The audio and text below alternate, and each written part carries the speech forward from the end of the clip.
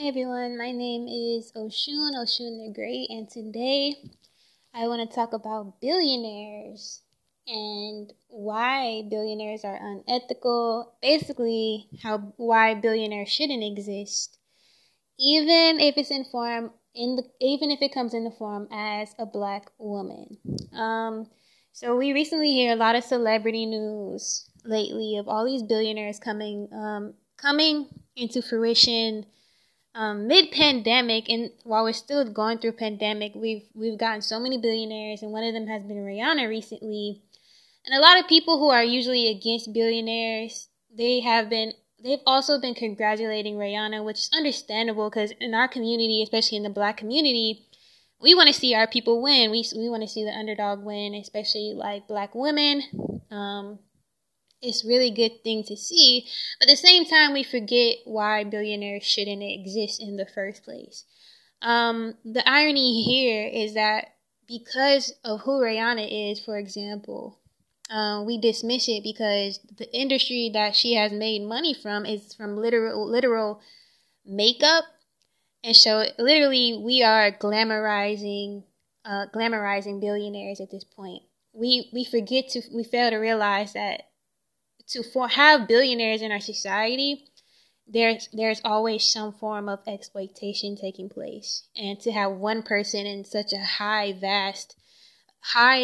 value position in the masses in comparison, it can't even reach that standard. It's unattainable. It's very unethical. So let's get down. So billionaires in general, in my opinion, for people who want to know more about my personal perspective, billionaires play the collective as a game of Monopoly.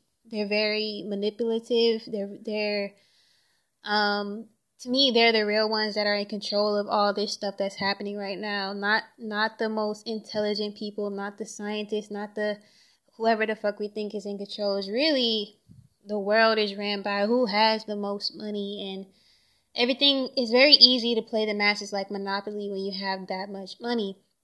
And Monopoly is kind of like moving pieces around the board and treating people however which way just to get, by any means necessary, just to get where you are. Now, sometimes we can bypass this depending on who becomes a billionaire, and we think that all exploitation goes out the window, but we forget the little people. Like who is at the bottom producing the products that Rihanna sells, in return making her a billionaire? Does their wage fails in comparison tremendously? And so we forget that many people have to be exploited or stepped on in order to create billionaires. It doesn't matter how glamorous the package is or glamorous the person is, but this is just reality. And so under capitalism, we must realize this system there has to be underdogs, there has to be losers, and everything in between. But in this vast jump of rich people, there's no even any longer any middle class. There's more so the poor and the super uber rich who continue to get rich, and the poor get more poor. And the only reason the rich get more rich a lot of times is by exploiting the masses, taking by any means necessary, stealing whatever the underclass has is what makes them more rich. And a lot of people believe billionaires are philanthropists. They do a lot of good in the world.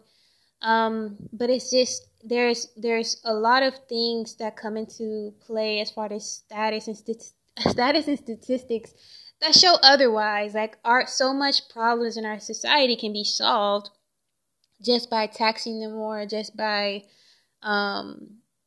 them actually doing their part can solve whole problems of the underclass, of police brutality, the prison system, abolishing police.